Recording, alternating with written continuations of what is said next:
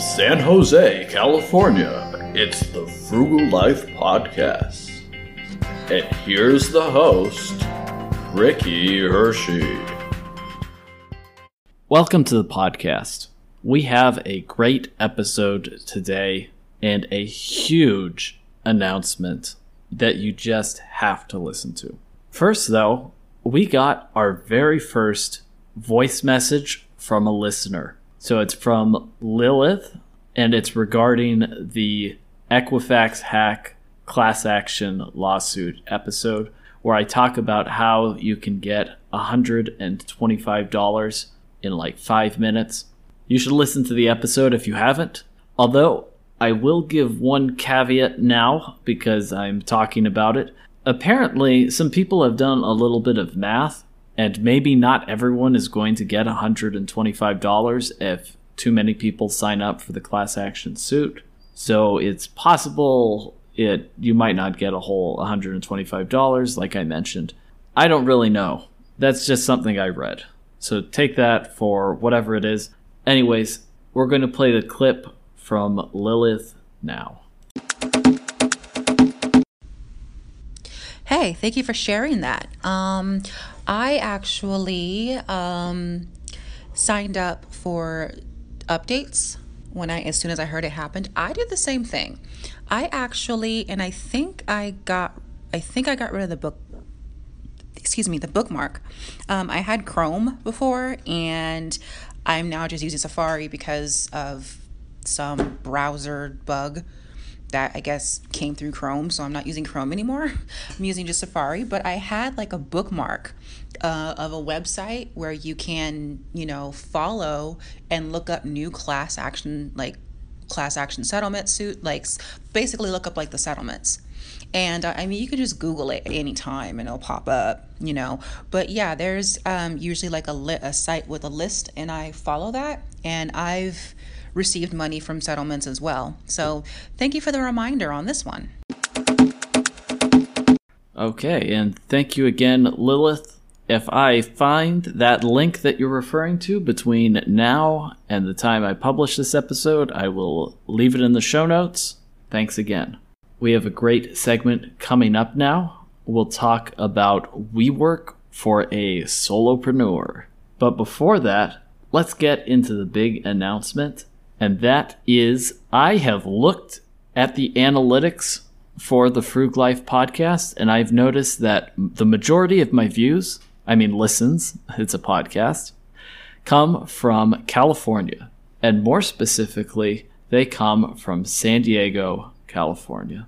And so in an effort to connect with my audience better, the Frugal Life podcast is officially moving its studios from San Jose, California to San Diego. That's right. The podcast is moving, and me along with it. And along those same lines, the studio will be totally revamped and so much better. The audio quality will be phenomenal. You'll see. And along those same lines, that means that the Frugal Life will have a second season. So stay tuned for this season. There's still a few more episodes coming out, but then we will relaunch and have a second season of the Frugal Life podcast, and it will be twice as good as the first season. So come along for the journey. Invite a few friends to listen to if you want. The more the merrier. Let's make this happen. And if you want me to move to your city, just have more people in your city listen to the podcast, and maybe I'll have to move to wherever you are next. Just kidding. We'll see about that. All right. Now to the next part of the show. One of the topics I hope to cover in this podcast is small one-person businesses or small lifestyle businesses. Think Tim Ferriss's 4-Hour Workweek or Company of One by Paul Jarvis. Just to be clear, though, that's not exactly where I am yet. I'm much smaller than a Company of One. I don't produce any physical goods or market any physical products. I have a few blogs and websites and this podcast and some books, and I keep to very grassroots marketing. So while I'm going to try to take the perspective of a solopreneur, that's not exactly what I am. I visit the WeWork as part of a larger organization. And that's what this segment is all about. WeWork for a solopreneur. So I'm a little hesitant to publish this episode for a few reasons. One, the staff at the WeWork is really nice. I really like them. I don't want to make their lives harder or anything. And two, I'm reading How to Make Friends and Influence People, and a big step is to not criticize things. So I'm trying not to do that. But at the same time, though, I do want to talk a little bit about my personal experience at this particular WeWork, which may not be your experience. Maybe your WeWork is different, and maybe your experience will be different. So let's talk about WeWork. Is it a good work location for a solopreneur? Well, the one I have experience with is located in San Mateo, and it has a few things going on for it. It is right by the freeway, and it's right by the Caltrain station. But it also has a lot not going on for it, too. To start, it's difficult to find parking. The Caltrain station often has parking, but it costs $5.50 a day, which isn't too bad. I mean, my firm reimburses me for it, so I'm okay with it.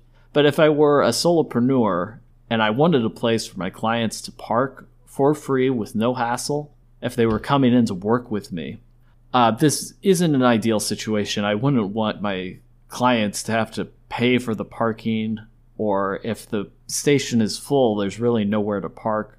And there's some street parking, but it fills up at like 9 o'clock in the morning or even earlier than that. So, I mean, really, if I was taking client visits, I wouldn't recommend this particular WeWork. And maybe other WeWorks do have parking, but I don't really know about that. But so for that one test, it really fails, in my opinion. And I mean, honestly, that's half the reason I would want to rent a location versus just working remotely so I could take client meetings.